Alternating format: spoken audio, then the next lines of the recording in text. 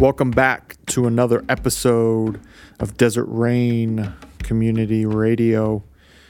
Today, David and I, we experiment a little bit and sit down and have an Anam Cara type conversation as soul friends. We cover this idea of Anam Cara in one of the Celtic Christianity episodes. So if you want to go back and hear a little bit about that, but we sort of set the stage and discuss that at the beginning and then just have a real open and honest conversation.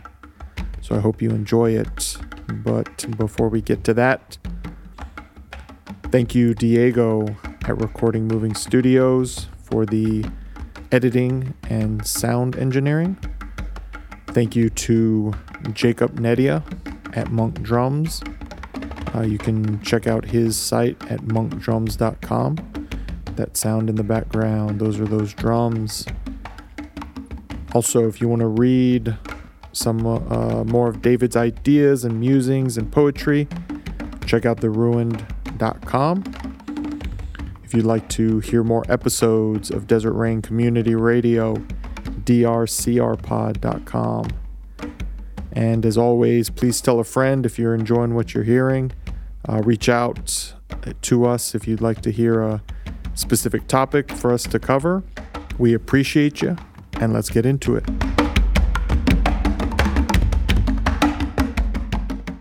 And welcome to another ruined edition of Desert Rain Community Radio. We ruined it, I guess, already before we even started. Well, if we get it off, if we let them know at the beginning, then they can't blame us once they're halfway in. How are you doing today? I'm sleepy. I don't know why. Sleepy just eyes. One of those Saturday afternoons, I guess. Yeah, the wind was howling last night for sure. Yeah, it was a weird. Feels weird like spring. Evening. Did the door blow open in the dorm? Remember how I was doing that a couple of years when it would get real windy? I don't think so. Yeah, I thought I heard it, and I went out to the kitchen and looked, and it was fine. I didn't know if you guys had closed it, though. So today's episode, we're kind of doing a, what would you call an experiment of sorts? Sure. On one of the Celtic Christianity episodes, we kind of delved into the surface level of this idea of being the word. Yeah, Anam Cara. Anam Cara. Yeah, soul friend. So maybe you could, to lead us off, we could revisit that a little bit and sort of the idea of this Anam Cara soul friend relationship. Yeah, it was kind of the early version of what became later as confession or reconciliation or of the sacrament in the Roman Church. But it was much more casual. It's just two friends being vulnerable with each other. And then probably in the modern period, and by modern I mean 1600s, probably 1500s. Right. The modern for the church history. Right. The advent of the spiritual director, where you would meet with someone who would hopefully ask the right questions that you need to hear at that moment in your life. Hopefully they have the discernment. Or maybe the conversation itself just gets infused by the Spirit and the right questions emerge.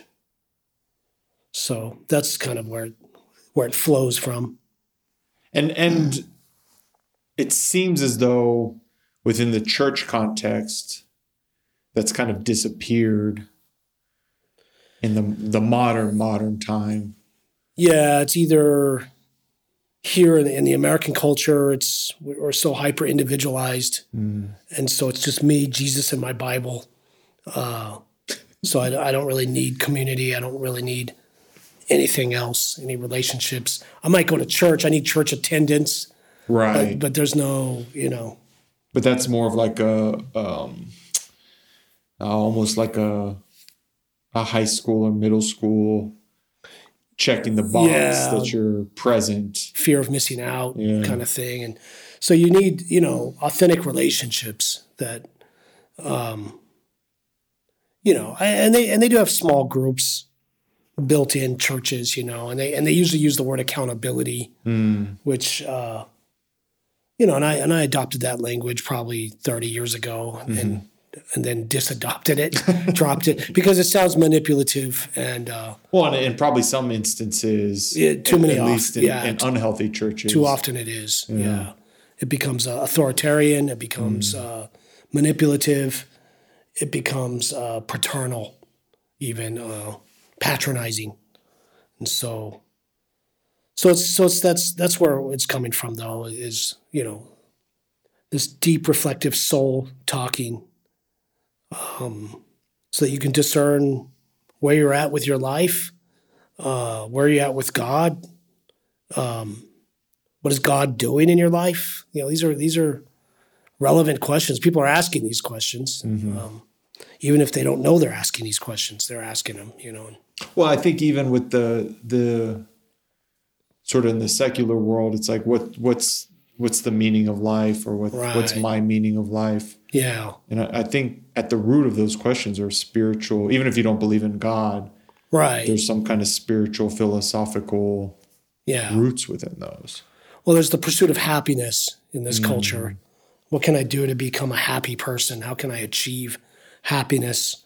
Or how can happiness somehow find me? And, and I would go back to Viktor Frankl, who survived the Holocaust.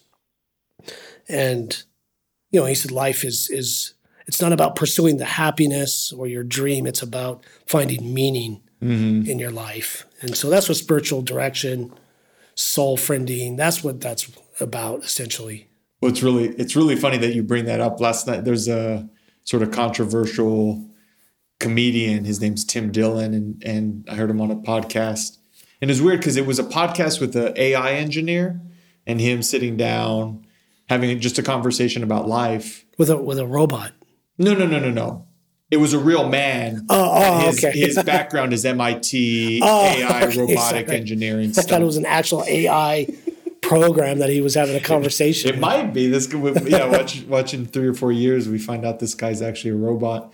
But he was talking about being raised, and where him and I are similar age, but this idea of like, pursue your happiness, your passion, right? Do what makes you happy, and follow your dreams, and the money will follow. Right? How many email taglines have you seen that with? And he was talking about, in a very hilarious way, about how that's just terrible advice. Yeah. On a global scale, like maybe as to an individual, if you know them and you really can connect with them, that might be good advice. Yeah. But to tell a whole generation of people that is obvious. That experiment has failed. So it is. And the older I get, the more I relate with that Viktor Frankl idea of creating that purpose in some way, shape, or form, and in letting that ripple out through my entire life. Exactly. And I don't remember if it was you.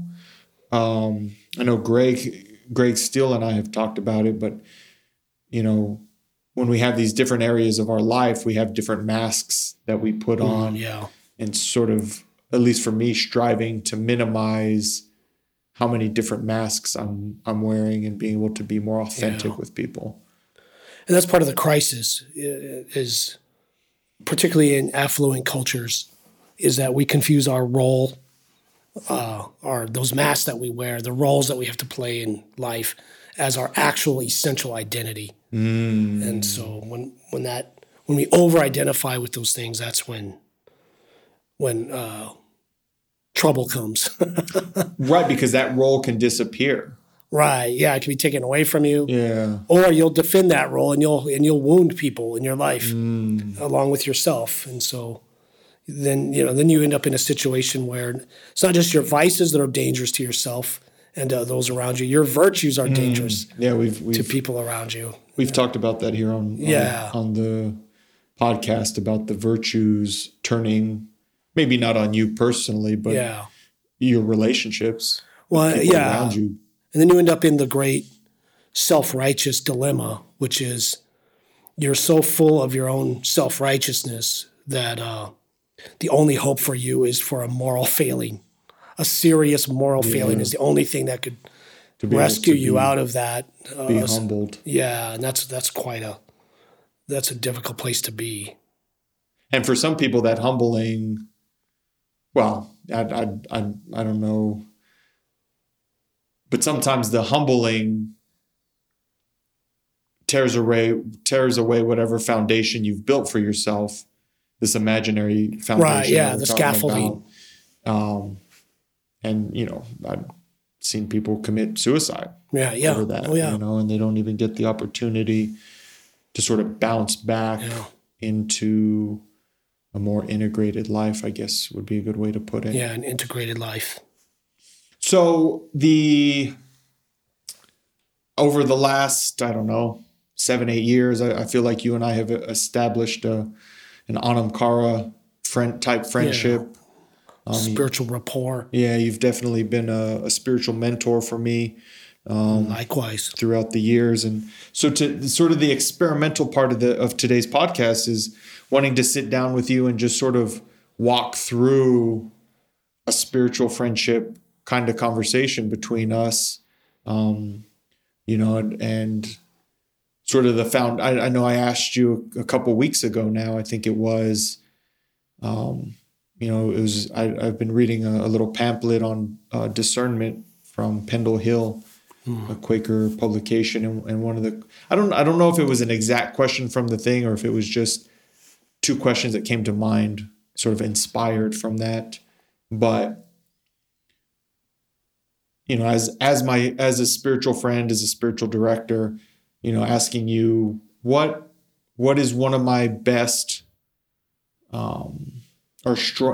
strongest qualities to connect with others spiritually. Some people might use the word ministry. Mm-hmm. What's my strength when it comes to giftings? Yeah. And the other question I had asked you was what's maybe a blind spot or something that appears as a weakness in that same realm of giftings and spiritual ministry or whatever. And just for the people listening to this, you never answered those questions. Right. I proposed them to you a couple weeks ago, and this week we just kind of talked about having this conversation. Yeah. With mics in front of our faces, and so I don't know if you want to start there or if you want to sort of build up to that, but because I didn't. When you asked it a few weeks ago, I didn't really work on those questions in my mind because I feel like as the conversation becomes infused by the Spirit, if you will, perhaps it'll come to light, and in best case scenario, you'll be the one that answers it. Right. Yeah. And so I would just start off with maybe some general questions, and see where it leads us to, or something like that. Perfect. So a general question that I would ask someone in a soul friend, if you will, reflective conversation would be, can you identify maybe one or two symbols or metaphors that would describe your relationship with God right now? Or over a lifetime as well. Right. Well, and I am going to try to look at it from probably the last year or two sort of perspective, because one of the things that I'm aware of with my gift, or not my gift, my life, my relationship with God and with walking a spiritual path is it's constantly evolving. Mm-hmm. So you said symbols or metaphors. Yeah. Okay.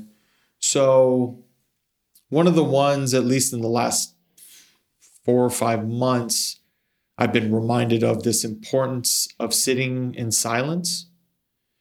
And so I guess for me that's the listening aspect of that relationship with God.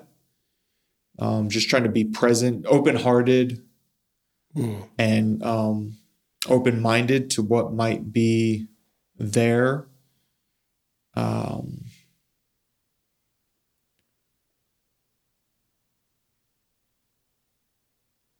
And I guess a continued one. And so this one maybe is more of a longer term 4 or 5 year type, or probably even longer than that, but just this idea of community, you know, and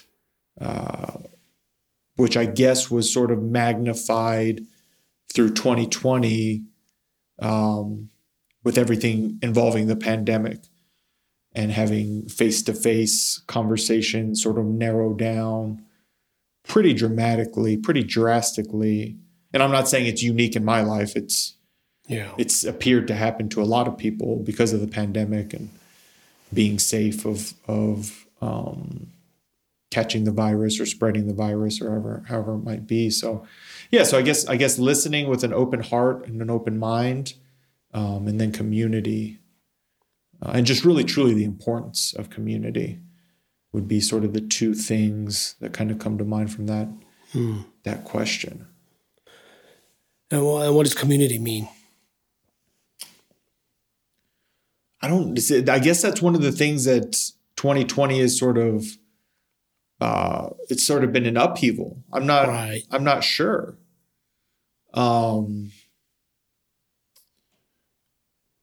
Connectedness for sure, but that idea of connectedness has drastically shifted in all areas of our life, right? And so embracing, so like one thing that we've done as Desert Rain community is meeting via Zoom, right? Whether it's the Sunday morning meeting or the chaplaincy group that we had started a year and a half ago, and just watching the evolution of not meeting in person, right, but still being able to have conversation, connectedness, and when the few times people are able to get together, it's outside, small groups, but there's still that bond. And I don't know if that it's interesting because the bonds can be created over time, but sometimes bonds are created instantly with people. Yeah. And so just this idea of what is it that bonds us together? I don't know if that really answers your question. Yeah. So give an example of the last time or recent time when you felt bonded with another, and what did that look like?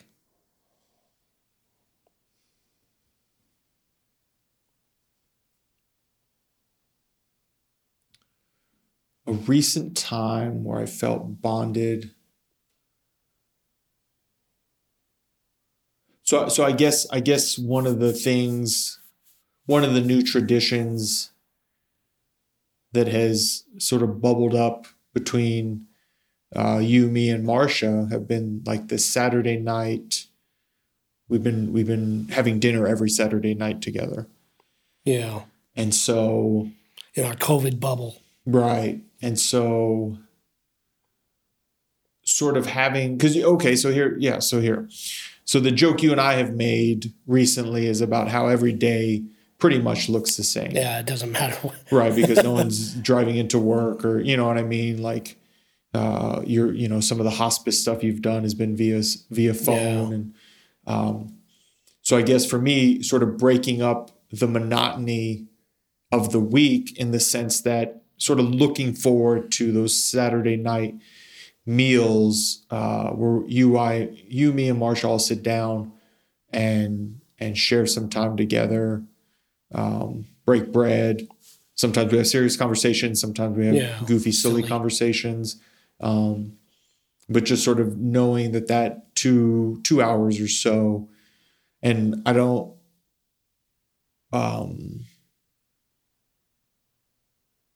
and so through that, sort of having that to look forward to each week, I feel his I don't want to say strengthen the bond, but it's just like the weekly reminder of that connection, that we've been in a bubble together for 10 or 11 months. Yeah. And we still set aside that time to come together as sort of a a trio or a family, if you will. Yeah. The COVID bubble. So that bonding,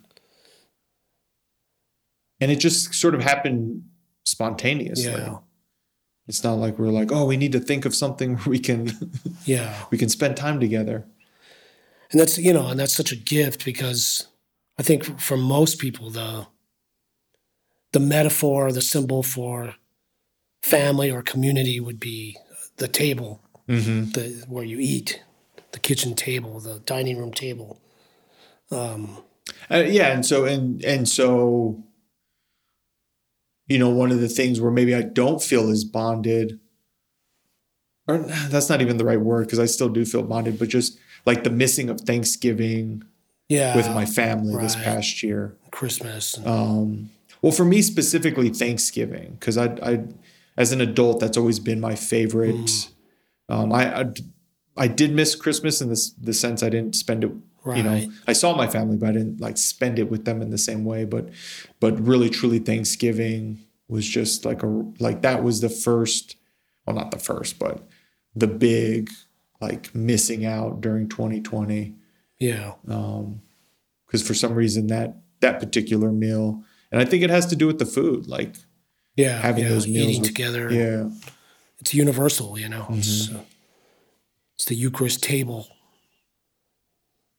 Yeah, which makes that Passover dinner that Christ had with his disciples. That's why I think it's so powerful. Yeah, exactly. So important. So would you say with your life right now, is one of the questions you're asking, what's next for me? Are you asking that question right now, or is that not a relevant question?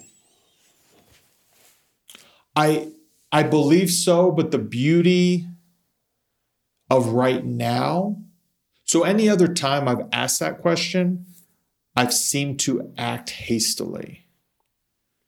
So it's like, okay, what's next? I'm done with this thing. What's next? And sort of jumped to whatever the next. It's usually the first thing that presents itself. That's sort of been my historical. Well, what's the last big hasty step you've taken with your life that had big implications? So probably. So I guess it would be interconnect. There's two that come to mind, but the second one wasn't as hasty as the first. So the one was, I got a job offer several years ago from NFL Films, and I'd been doing Mission House for a year, and that kind of seemed to have plateaued at the time, and was just kind of looking around what was next, and got this job offer, and I don't even know, within 2 or 3 weeks, maybe even less, had a job offer and a plan to move to Philadelphia rather quickly. And I was kind of seeing this girl, and I didn't really talk to her before I made the decision. I just sort of made the decision on my own, and then said, hey, this is what I'm going to do. And I'd already talked to the people with Mission House that it seemed as though a second year wasn't going to occur. And then I moved to Philadelphia. And then so I was there for 3 years. And then at the end of that, was planning to leave my job in November, but something had come up in the spring, and where I was living, they needed to do some work on the house, on the condo we were living in. And so asked if I could move out in July. And so I'd already had this idea of leaving the particular job I was at and traveling for a while, but it kind of got fast forward because of the living situation. And so then I left the job and went to Europe for 3.5 months. And so I guess those were the two examples of recent history. No, and that's an example of someone, because I haven't met too many people. I've met a lot of people in my life, right, but I've met very few people that actually followed the email tagline, follow your passion, do your do your passion, and the money will follow. But you're one of those people that it actually got fulfilled for you, right? This was a childhood dream. So yes, definitely working for NFL. Well, not even NFL Films specifically, but just the NFL overall. Yeah, being involved with that. Yeah, I was.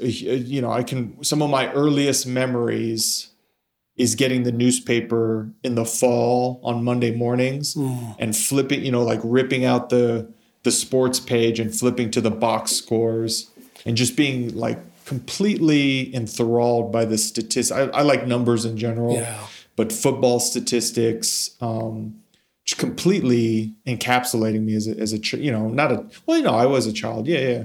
So 7, 8, 9, 10 and into my teenage and 20, and so getting a job at NFL Films and being there for the 3 years that I was, and I had interned there prior to getting the job. Oh, that's right. Yeah. And so before I got the job offer, I kind of thought that the internship was kind of like me fulfilling my goal of working in the NFL, but I worked for free that summer. You know what I mean? So the money, this tagline of the money will follow. Well, the money didn't necessarily follow. And ask any artist. Yeah, exactly. And so, that's the long answer to your question of, having the opportunity to work with the NFL was literally a dream come true. So how does that work though? So you get to the American dream got fulfilled. You fulfilled it in your life. So very few people actually do. Tom Hanks maybe seems to be a guy that, and so it wasn't enough. It was enough. What do you do with the rest of your life once that gets fulfilled, especially at an early age in your 30s? So I think what eventually happened, or I don't think, I lived it, was as much as I loved working for the NFL and more so specific. So I worked at the project management side of NFL Films, and my coworkers were absolutely amazing. You know what I mean? Like everything was really cool about that job. The people I worked with it was more of a little family, really truly in that department. But eventually the job became, it became a job. It became another job. And the fact that it was with the NFL, that shininess kind of wore off. And, and what I've learned now that I'm, I guess, 3.5 years removed from having that job was that it was a project management job. And I'm not a project manager. That, you know what I mean? My skill set doesn't. I'm good at it and I'm competent. I was competent at it. Yeah. But as far as it like waking up each morning and being fired up about being a project manager wasn't the case. And so, it just eventually became just another job, which was really, and it took several months after having that realization to be like, okay, you might have to step away from your dream job with these people you enjoy working with, that have become friends or close, or become family or close friends that you work with, and see sort of what, for lack, not to sound too cheesy, but to see what God has for me next. And so was it an abrupt end for you where there was a zone where there was a wilderness zone, if you will, where you just didn't know, kind of drifting, if you will, where the signal and the noise was? And yeah, I don't think it was an abrupt end. I don't think that's quite the way I'd come. Probably February, March timeframe. So this would have been 2017. It was like, okay. Well, and one of the other things, this is going to sound so silly, but it's really true. One of the other things that weighed on me was the Philadelphia winters. It was just more than I was willing to endure long term. That was one of the deciding factors. And not just because there's Eagles fans there. Did they chase you away? Well, the crazy, so a little bit of a football aside. I'm a Giants fan. For you that don't maybe know football, great. Giants fans and Eagle fans are big time rivals. But throughout my life, I've had way more Eagles fans in my life as friends, as dear friends, like close friends, than I have Giants fans. It's the oddest thing. So, no, it wasn't the Eagles fan. It was definitely the Winters of Philadelphia that it just weighed on me. I mean, we even talked about it yesterday. It was a cloudy day yesterday, cloudy, gloomy day. And, those days would last several weeks in a row in Philadelphia. So February, March timeframe, it was like, because I love the spring through the fall in Philadelphia is a really beautiful place to be. It's a wonderful, wonderful city. For me, spring to fall. It's a great place to be. So it was like, okay, I'm going to do another spring through fall. And I'll probably leave sometime in November. So that was 6 or 7 months out. Yeah. So my brain had already kind of been thinking of like, okay, what will be the next thing? So kind of embracing that wilderness call, like you were saying, and traveling was sort of the thing that bubbled to the surface after I would leave, and then we talked about earlier, the timeline sort of getting sped up. And the part of the traveling, to go back to the question, was to spend time in that wilderness of like, okay, what am I called to do? Yeah. If not, I just landed the dream job, NFL Films. I'm not called to be a project manager, and that in the Navy, I was an electrician. I'm not called to do that. My training in university was in accounting. That's not my calling in life. And then this third thing of being a project manager. And it's like, okay, I need to figure out where am I called? Yeah. And that was the travel. I ended up spending 3.5 months in Europe, and that was the bulk of it, of the things I was praying and meditating on, was what is mine to do? Wow. And so then you ended up here for the last couple of years, which is kind of rare for you. Well, it's funny because this is right about, I've been here 2.5 years. Is that right? Yeah. So this coming summer will be 3 years. 3 years. Okay. And that's typically the jumping off point. Okay. It seems to be, I was in the Navy for 6 years, but I moved around quite a bit. And the longest I spent 3 years in Norfolk, Virginia. University, spent 4 years in Phoenix, came back to this area for a couple of years, spent 3 years in Philly, and now I've been back here. So I guess I've been back here technically over 3 years from the time I got back from Europe, and 2.5 of those 3 years have been here at Desert Rain. And during those stints, do you find yourself planning for the next one while you're in that one, or do you enter into it pretty fully and then the opportunities just kind of show up? So I think my MO is sort of to really embrace it while I'm there, but then kind of what I had mentioned earlier, when it's like, when I get that antsy feeling of like, oh, it's time to go, sort of hastily taking on that next opportunity. And so we've kind of come full circle. And so when you asked me earlier about, I don't remember the exact wording, but if I'm thinking about what's next. Yeah. So I am, but in the sense of like long term.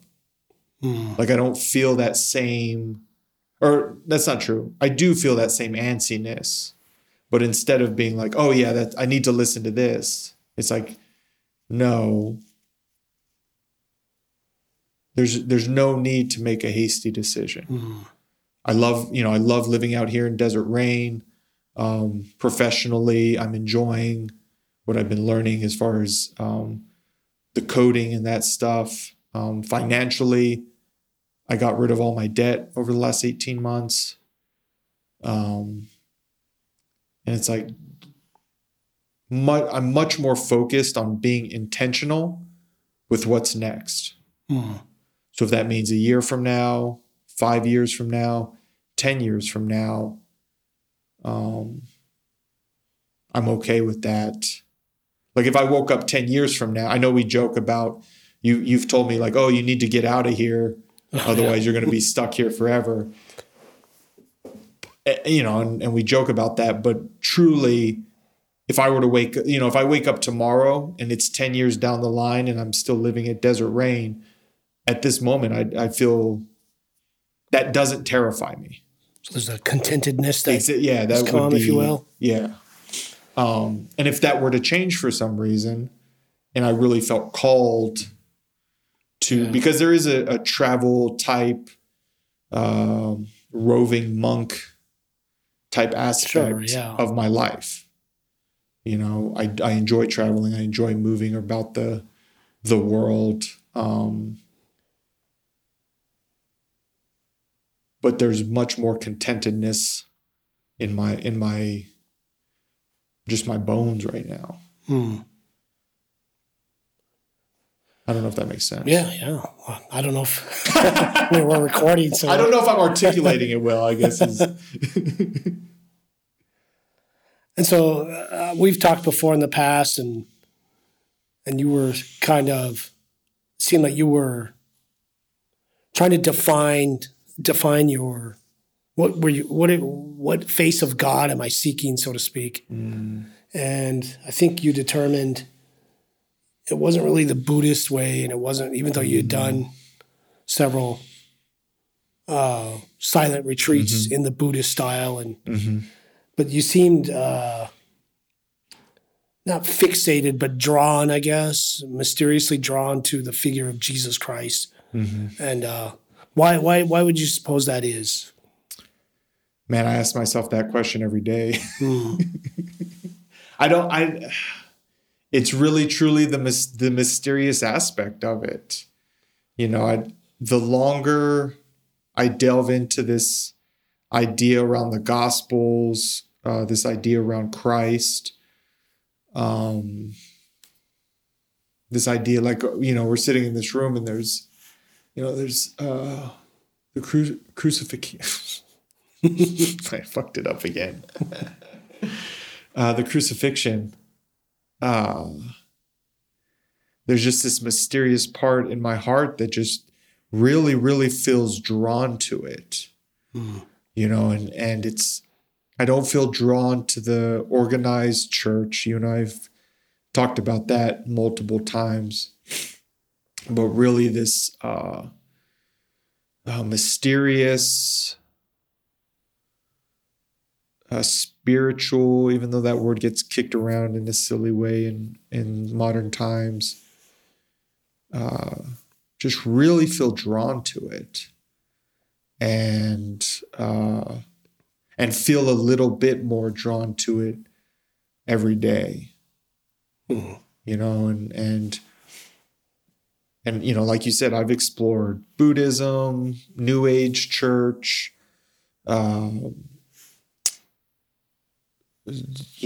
all sorts of denominations of Christianity. And it just, I don't know, there's something about it. So you were exploring even the possibility of seminary and that kind of thing. A couple different times. Yeah. Back in, 2013-ish time frame. Yeah. That was a real possibility. And then, during part of my discernment period and when I was in Europe, and then afterwards, so that would have been the end of 2017, the beginning of 2018. Both of those times I was seriously looking into it in a real meaningful way, for sure. And so this figure of the risen Christ, Flannery O'Connor described him as this shadow that flits from tree branch to tree branch in the subconscious of my mind kind of thing. Interesting, yeah. And so can you describe an encounter that you've had with this risen Christ? Either directly or indirectly. Not necessarily talking about a miraculous, right, biblical level. Burning bush, yeah, literal burning bush type. So, yeah, and so I can't remember if have I told the Jean Vanier story on the podcast? I don't think so. I don't think so. I can't. If I'm repeating myself, I apologize. But this answers the question probably to the best of my ability. So when I was in school, my final semester, I took it was called World Religions within the Context of the United States. And so it sort of explored all these different religions. And when we came across, I don't remember if Catholicism had its own section or if it was just the Christianity umbrella for that section, but we had to listen to an On Being podcast. Shout out to Krista Tippett. Yeah. Where she interviews this gentleman named Jean Vanier, who was he had started a community for adults with mental disabilities, mental challenges, and he had started it in France, just outside of Paris, but today, I don't know, 40 or 50 years later, they're all over the United States. Or excuse me, all over the world. Right, yeah. They're all over the world. And one of the things he talked about was this idea, he was talking about lowercase, the word Catholic, but the lowercase meaning, which means universal or all encompassing. And so this man who was deeply Catholic, a capital C Catholic, was talking about these spiritual ideas and spiritual terms that I had come to know and embody. And just for the context of the story, I'd grown up Catholic and had found all the hypocrisy and reasons not to be Catholic. I found all the negatives in it and hadn't bothered to look at any of the positives. And this gentleman, this interview between Krista Tippett and Jean Vanier just made me totally re-question, like, okay, so maybe there is something there to be explored. And so this would have been 2011, 2012 timeframe. So fast forward, and so that sort of was the first domino to tip in this idea of like searching for the risen Christ, right? So fast forward to my time in Europe. So this would have been about 5 to 6 years later. And one of the places I went to is a intentional community called Taizé. And the reason I ended up going to Taizé is because you had brought it. When I told you I was going on this trip, you kind of matter-of-factly said, oh, so you're going to go to Taizé. Yeah, I just figured it was part of that right. whole Camino del Real thing. And that place had just completely slipped my mind. And through a bunch of different, whether you want to call them coincidences or, the divine guidedness of the universe or whatever, I ended up at Taizé. And the week I happened to be there, Jean Vanier was a guest speaker at this place. And as I was going, he spoke, and I don't know how many times, 4 or 5 times probably during the week. And I was going to hear him speak for the first time. And I come around the corner of like where the dorms are, and he's walking. It's just him and this woman that was helping him walk. He was very elderly at that point. I want to say late 80s. And I saw him, and he was probably 25 yards away, 50 yards away. So it's, and part of me was like, oh my God, like that's the guy I heard. And the whole reason, one of the huge reasons I was there is because of that interview. And because of the things I started pursuing, people I started meeting, including yourself, because of this new open-mindedness or respect for Christianity that I had been closed off to up until that point. And so part of me is like, just leave the guy alone. Like he's probably thinking about his talk, and I don't want to be a fanboy or whatever. And then there was, the second voice is like, no, you wouldn't be here right now if it wasn't for that guy. So you got to just go shake his hand and thank him. And, there's the old adage to not meet your heroes because you'll be disappointed. Yeah. And this was quite the opposite experience. I went and shook this man's hand, and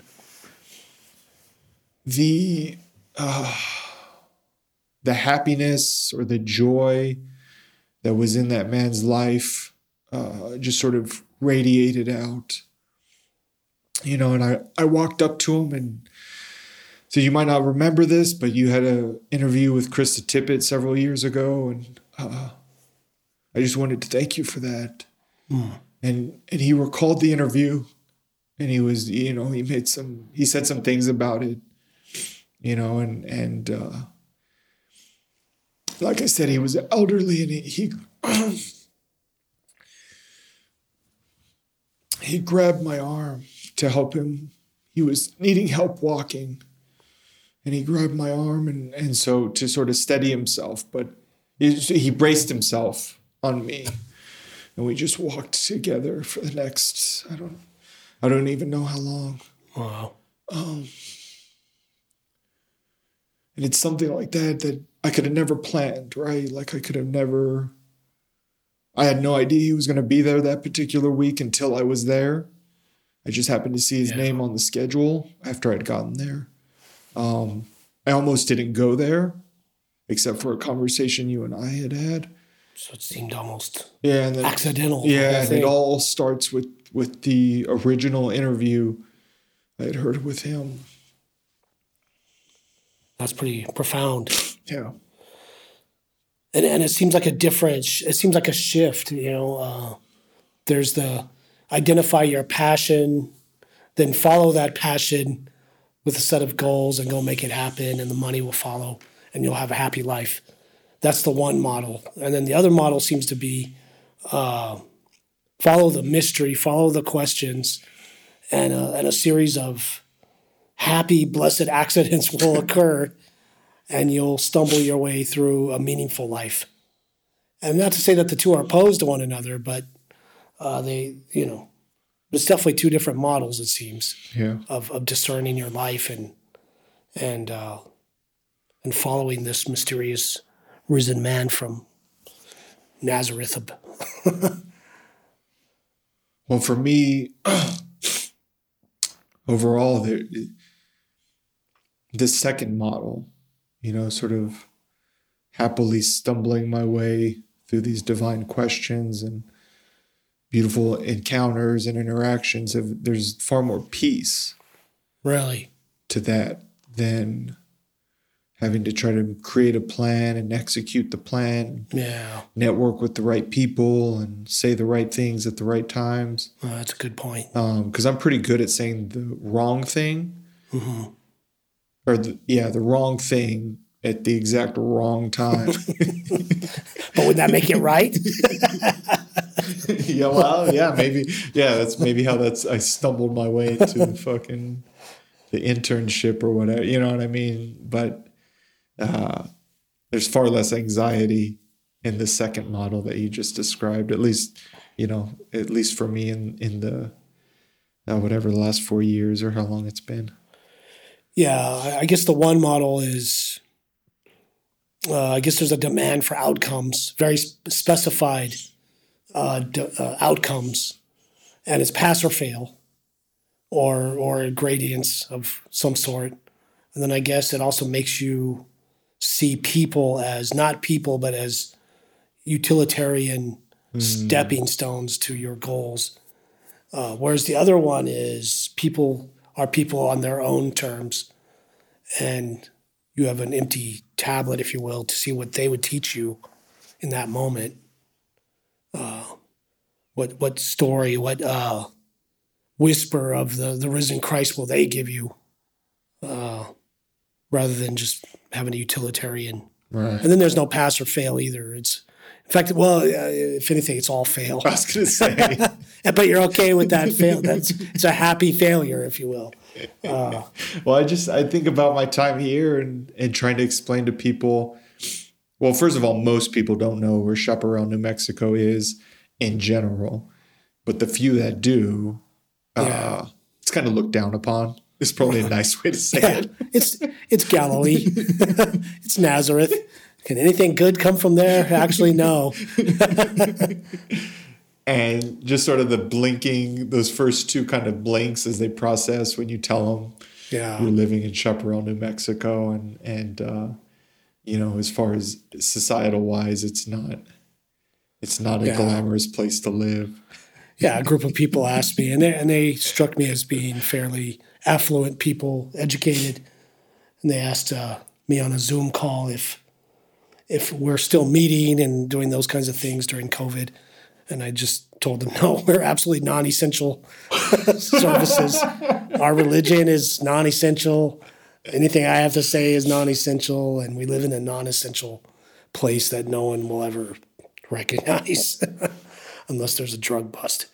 And so they gave me that look that I usually get. Kind of shocked. Okay, who let this guy in? Who invited this guy again? So, well, often when you're discerning what's next in my life, you have to look at the ground that you're standing upon first, right. and you push off from that ground, and so it's a simultaneous pushing off from where you've been to where you are going.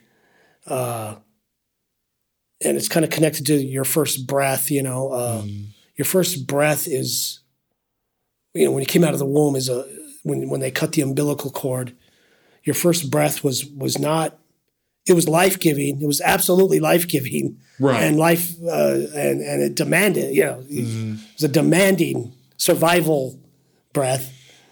But it pushed you to the next step, that breath.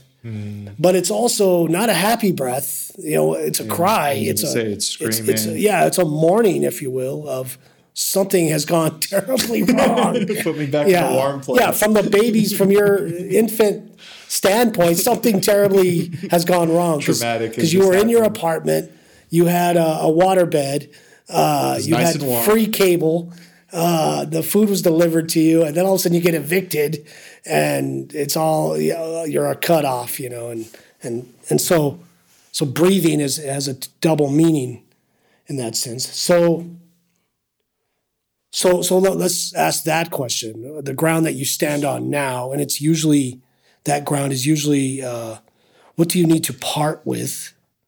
Usually around those kinds of things in your life. What do you need to part with in order to take this next step forward? Or what are you mourning the loss of? Or another way to ask it is, where are you most vulnerable? Or when was the last time you found yourself to be truly vulnerable? Meister Eckhart says, the eye with which you seek God is the same eye with which God seeks you. And that eye is usually in the place of your vulnerability. Or maybe just a very specific way to ask it was, when was the last time you cried? Well, besides 10 minutes ago. Oh, yeah. When was the last time I cried? That's a good... I can't remember if it was... it was either in November or December. I remember feeling very anxious and very sad about nothing, really. There was nothing real, like I could logically look around my life, and it was pretty wonderful. As hard as 2020 has been for most people, and granted we're in 2021 now and hasn't really let up yet. Yeah. And I just sat on the edge of my bed and cried for maybe 5 or 10 minutes. And when I was done, it felt there was a very beautiful, it was just one of those feelings of like, oh, I needed to do that. But vulnerable wise, I can't tell you what brought me to those tears. Well, actually, so I was having those feelings of anxiety and sadness. And there was part of me is like, nope, just like keep your chin up, be tough, nothing's wrong. And then the second thought was like, no, there's obviously something wrong. You don't have to put a name or a word to it. Just allow yourself to feel. And sort of as I was, it wasn't instantaneous, but it was within a few minutes. I was like, okay, I went back to my room and just cried. And there was something really relieving of embracing that sadness. And the sadness still kind of stuck with me for a day or two, but in a much different way. It didn't feel like it was suffocating me. Yeah. It was more of like, okay, I feel sad and that's okay. And just sort of embracing that feeling instead of trying to run from it.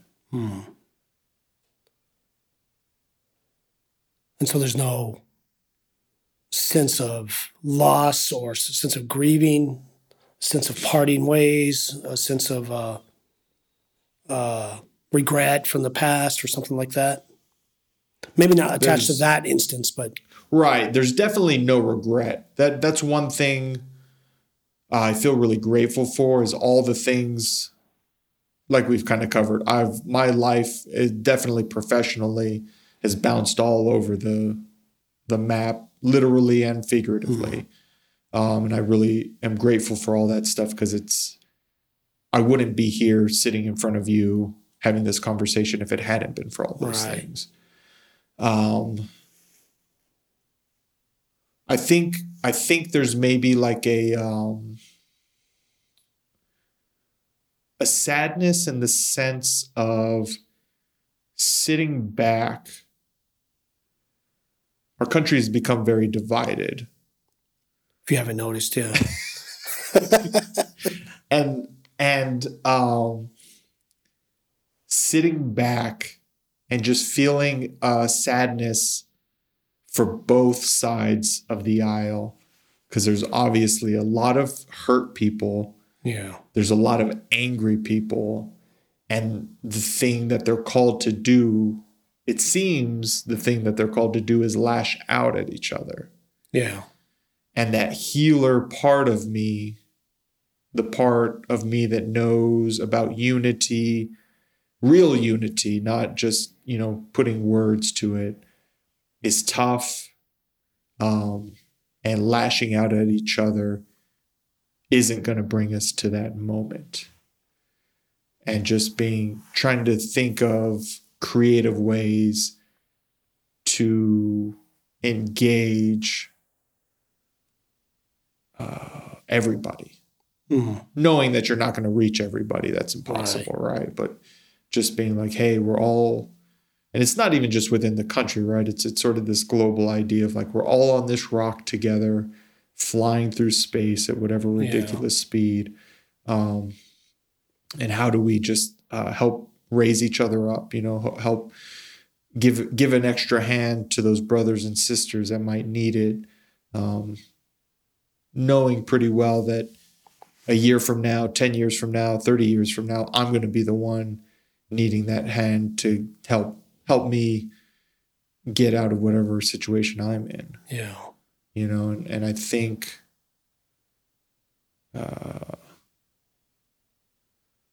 it just comes back to this idea of community that we sort of started the conversation with, that we're a global community, and I can only help those in my immediate circle, or even just making eye contact with the Starbucks barista at the drive-through and let them know, hey, I see you, even though we both have these masks on. I still know you're a human being. I don't even know what the original question was now. I think it was the last time I don't remember. The what am I grieving? Yeah, that's what it would be. So just seeing all the anger and vitriol and hurtfulness, whether it's on TV or the internet, and just being, for myself, remembering that, no, we're just people needing to be loved Yeah. and trying to formulate a creative way to pass that message on to anyone I might encounter. Yeah. And that definitely ties into, and because I think we're coming up near the end here, to one of the questions you've asked is, what would you say are my giftings? And it ties into the question we were asking on our Sunday call, which everyone's invited out there, by the way. Just check our website if you want to join in on that conversation. Our Zoom Union. It's 11 a.m. Mountain Time. Yeah. You can get more ways to connect on theruin.com. Shameless plug. And it was a David White inspired question, which was, am I brave enough to ask someone in my life in such a way that makes them brave enough to say what it is I need to do next? And so you were asking a similar question, which was, what would you say? What would you identify my ways to serve? And it's definitely that you want to be an accessible person, and which is the divine gift of hospitality to the world. I kind of picture the icon of the Trinity sitting at the table, Rublev's icon, and then Abraham and Sarah being invited to sit at that table. And it's Abraham and Sarah doing the hospitality, but in the icon, though, it's in their act of hospitality, fixing the meal. Right. The Trinity is acting on an eternal hospitality by inviting them to that table. And so the service meets the service, and the hospitality in them meets the eternal hospitality. Or as the Psalms say, the deep cries unto deep, that kind of thing. And so I think you carry that in a very natural way. Your personality, I've been with you in public situations. You're very comfortable in your skin. And so people somehow pick up on that, and they feel safe, and they want to talk to you. So I guess the next question for that would be, in what ways could I be more intentional about that?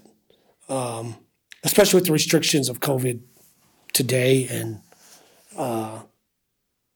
how could I intentionally allow that to be expanded in my soul, expanded in practical ways, and so then do the work of what would need to be changed, what would need to be let go of, what would need to be picked up in order to expand that sense of hospitality, for lack of a better word. Right. You're just a very accessible person, though. I've seen your work with AA.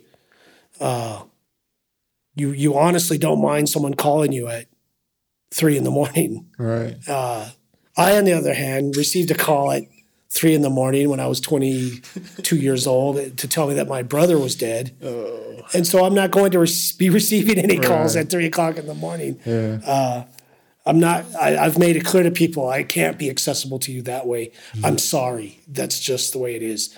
Go find Dorian. Here's Dorian's number. And so,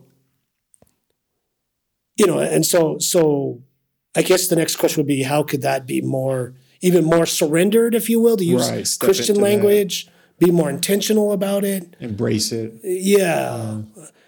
And then I would think that with something like that, the obstacle to it would be the other side of the coin, which I think is with you.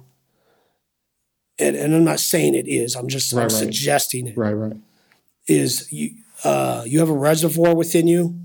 What's the word I'm looking for? A dam, if you will, with gates. Okay. Flood control. Yeah. That can adjust and you seem to be very terrified of the power of that river of sensitivity, compassion, getting emotional with another because the need is so. It's a river. You see it in the world, and And so there's a holding back. I would think if I let these floodgates back just ever so much, the flood may the river may completely overwhelm it, and then I'll be completely washed away in it. And so maybe explore how do those open a little bit more while remaining still safe, or maybe moving through the fear of losing control emotionally, so to speak. So you're saying that's, if I'm hearing you correctly, well, two things. That's a blind spot that you seem to see within me. I think that's like a general blind spot that comes with compassion. Okay, people that have compassion, the blind spot is either they throw themselves completely into the river itself of need, the river of need, and they completely lose themselves and end up washed upstream, bitter, angry, and beat up. And I think I've toyed with that, being too trying to give way more than I can. Yeah, so it's that, or you hold back so that so that I don't have to be too vulnerable, or I can still have a very strong sense of my self-sovereignty, I guess, and that's probably where I've been at. Guarded, I guess is the word. Externally, especially more armored up than you need to be, maybe. Especially because when I hear the word guarded, it makes me feel defensive. Like I'm not guarded. It's like, well, if that's your first reaction to it, it's like, yeah, maybe you are a little bit guarded. Whereas mine's the opposite. You say you're very guarded. I'm like, really? How could you tell? Was it the foam pool noodles that I wear on my arms? Was it the T-shirt that says "Stay more than 6 feet away"? The taser that you have in your pocket, but you do have enough sticking out so people know it's a taser. Oh man, thank you for this. Yeah, thank you for good conversation. For going down this, and thanks everybody for listening. I know this is a little bit different rendition of Desert Rain Community Radio than we typically do, but that was one of my goals when we started this, was just to offer an authentic conversation between David and I, and ideally once the COVID stuff has shifted and changed, having conversations with others. That's the long-term goal of our endeavor for today. So, theruin.com, monkdrums.com. Those are the drums you hear at the beginning and the end of the show. drcrpod.com will direct you to other episodes of this, and you can find us on all the different apps you can find other podcasts on. So thank you for your time. Yeah, thank you, David. Appreciate you, and look forward to continuing our spiritual friendship. Thank you, everybody, for listening.